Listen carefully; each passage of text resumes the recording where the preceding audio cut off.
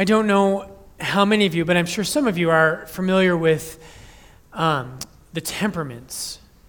And temperaments are one of those tools that are used for personality kind of inventories. Kind of like the Enneagram, but much less complex, or the Myers-Briggs. But the temperaments are ancient. They go back to the ancient Romans used temperaments, and that's kind of their origin. But in my community, we talk about the temperaments a lot, actually almost to the point of nausea. But my temperament is I'm a melancholic.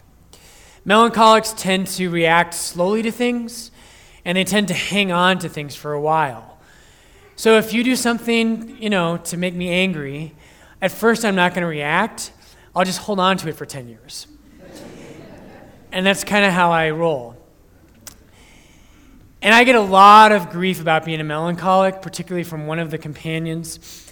And he likes to exaggerate stories. He literally tells people, he's like, oh yeah, Father Brian, what does he do when he's not around people? He hopes it rains, and he sits in a windowsill and turns out all the lights and plays his guitar and cries, which is only partially true. But one of the things we've developed over the years is, as a comeback to this chump priest, he's a sanguine. And so I have determined that the key motto for sanguines, a sanguine is kind of the life of the party. That's the stereotype of a sanguine. A sanguine is someone who reacts quickly to things, but not deeply. They don't hang on to things. And so the motto for the sanguine is, all right, enough about me. What do you think about me? And so we've kind of adopted this a lot as in the companions. And so we go back and forth and we banter. And it's funny to talk about that with sanguines, that, enough about me, what do you think about me? But what I want to propose this morning, what I want to take you through, is an examination of conscience. We've just finished a calendar year. We're going to tie this to Epiphany as well. But we finished a calendar year.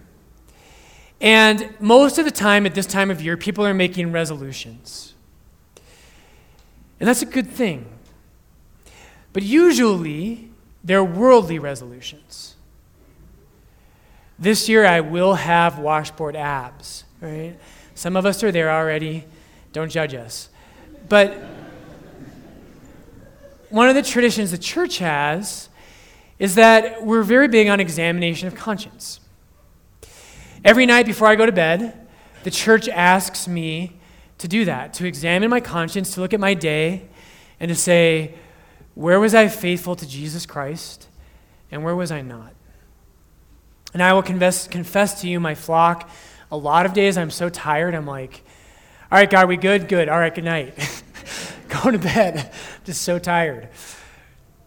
But it's a wonderful thing to look back at the year and your day, but today I want to talk about the past year, and ask yourself, did I grow closer to God this year? Or did I fall away from him? To pause, have some silence in your life, and to examine your conscience at year end. Now, what does this have to do with sanguines? What I want to propose to you is, when we usually examine our conscience, there's some things that are easy and easily noticeable. We all know sins that are kind of obvious. I judged Father Brian. I gossiped about my sister-in-law. I held a grudge against whoever. I made fun of my brother priest in front of my congregation. That happens every week. There's more obvious sins.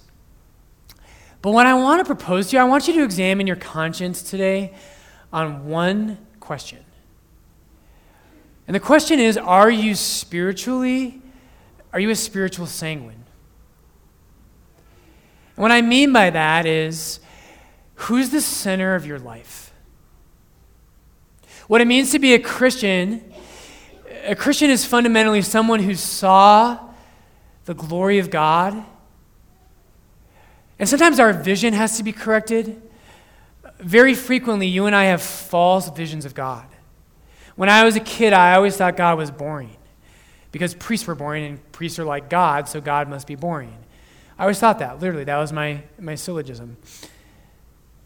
It was a false image. God is anything but boring. Some people think God must be condescending because they think Christians are condescending. God is anything but condescending.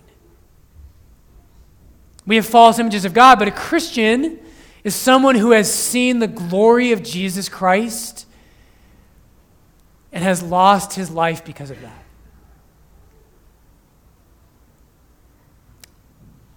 Von Balthasar, if you don't know who Balthasar is, you either don't go here or you don't pay attention to my homilies, both of which are problems. But Balthasar says a Christian is fundamentally, what does it mean to be a Christian? Fundamentally, he says a Christian is a man or a woman who has been dispossessed. There's someone who knows that their life is not theirs. And so when we do an examination of conscience, oftentimes, we go to the scales of justice. We think, did I do more nice things to people, or did I have more sins? And that's fine. There's some truth to that. But on a deeper level, the real question is, who is the center of your life? And here's how Balthasar says it. He says, the question we must ask ourselves is simply this: how far have I regarded myself as the center and referred everything around me, God and the world, things and people, to myself, thereby robbing them of their intrinsic value? Imagine this. If reality is a play, what's the play about? Is it about you? Or are you a supporting actor? The world says the story's about you. Your life is a play, and there are other people, and they're the supporting actors. And what we do, brothers and sisters, and this is the big one, is God merely a supporting actor in the drama of your life? Sometimes I hear this from people in the way they speak, and I've done it too, don't get me wrong. But sometimes we think God only exists to be about my life. Father Brian, what am I supposed to do with my life? Is God good or not? Does he have a plan for my life? Do you see how the word my is at the center? Salvation is so much about when we realize the story isn't about us. The story is about him. And the great privilege of our lives, the great privilege of my life, is I get to step on this stage for just a moment to bear witness to Christ. There is great freedom in that. One of my favorite scripture scholars says this. He says, most Christians need to go through a Copernican revolution. You know, prior to Copernicus, most of the world thought that the sun revolved around the earth. And he says that's just like most Christians. We think the only reason God exists is to provide me with salvation. And N.T. Wright says, no. The sun is the center. God's the center. And we revolve around him. That brings salvation. And so all of us, at year end, this past year, where's God in your life? Do you see your life as my drama, my story? Where's my career going? Where's my vocation? How is my marriage? How are my relationships? Those are normal and natural. I do the same thing. But it's backwards. The Christian can look and say, Jesus, how are you redeeming the world? And how can I lose my life, right? A dispossessed person is someone who is no longer in control of their life. They're a supporting actor on the stage of a greater drama. Lord, I can let go. There's a bigger story than my story. I have so many years, I don't know how long, but I'll pass, but you remain. What are you doing, Jesus? Pray about that today. Will 2016, will it be, we celebrate it at New Year's. Why? Because we passed from one year into another? Brothers and sisters, what will 2016 be like? Will it be another year in your life where maybe some good things happen, maybe some bad things? Or will it be a year of pilgrimage? Where Jesus, I'm leaving myself behind as the center. I surrender that, and I take a step towards that meaning. All of us need that. By the way, I'm convinced of this. This is what a midlife crisis is. Right? A midlife crisis, by the way, I love this. I've been obsessed with this ever since I started reading Dante's Divine Comedy. Dante's Divine Comedy begins with, Dante says he was at midway through this life's course, and my commentary says that for Dante, life goes to 70. So 35 is halfway through, which is where I'm at. So I know a lot about a midlife crisis at this point. But a midlife crisis is when we've bought the lie that I'm the center.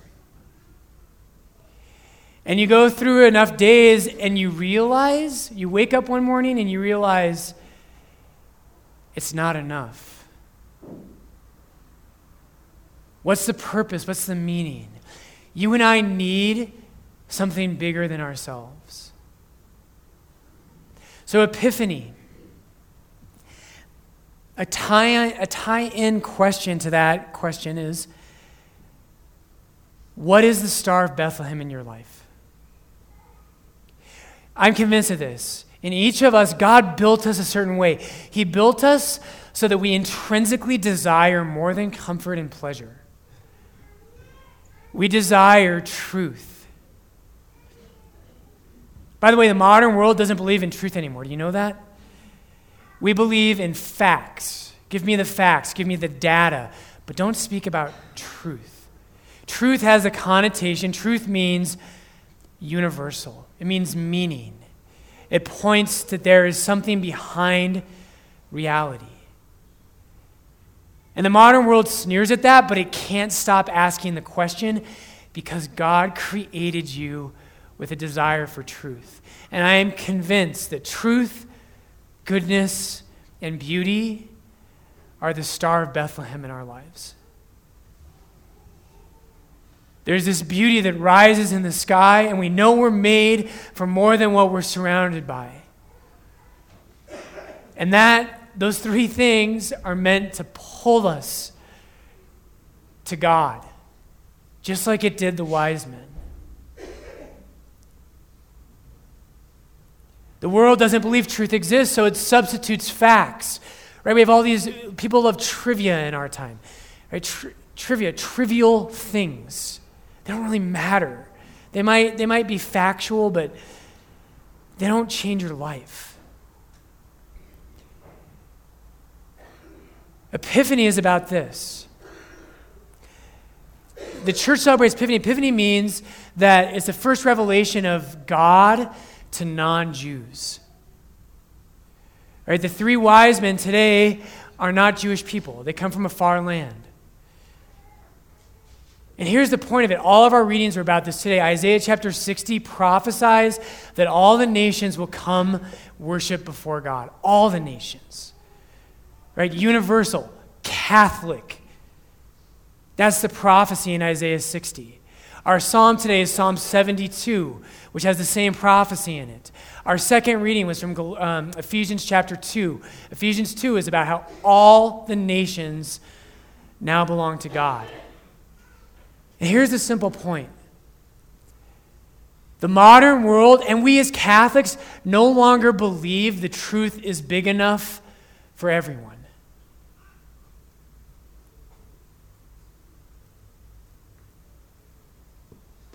And we don't believe that there is a truth that exists that's big enough for everyone. It's great you're Catholic, but I'm a Buddhist, I'm an agnostic. There is no truth for humanity. And that's why Catholics don't share their faith anymore. That's why we don't invite people to come to things.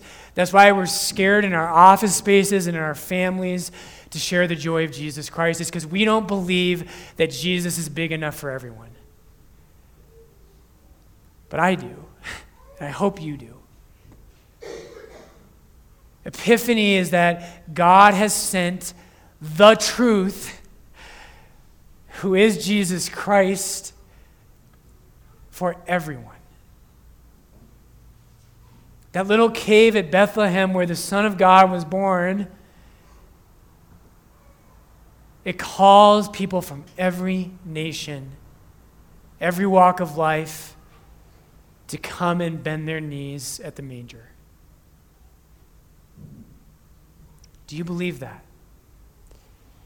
Do you know that there is a truth for mankind? Not just many facts, not just details, not just interesting things about biology, but there's a truth which humankind was created for.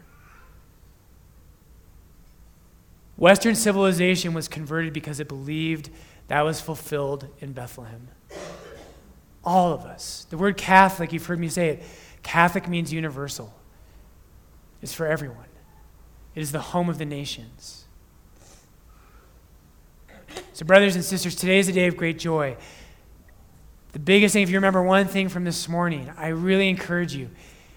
Are you someone who comes to Mass on Sundays who tries to do good things, but are you the center of your own life? Or are you dispossessed? Right? Have you come to see that salvation means my life isn't about me? And the joy, it's amazing the joy that comes from that. My heart and my soul came alive, and it does come alive when I remember this. The Lord, my life isn't about me, but I have a purpose. I have a direction. I have a truth, a goodness, and a beauty that has a name. And that name is Jesus Christ.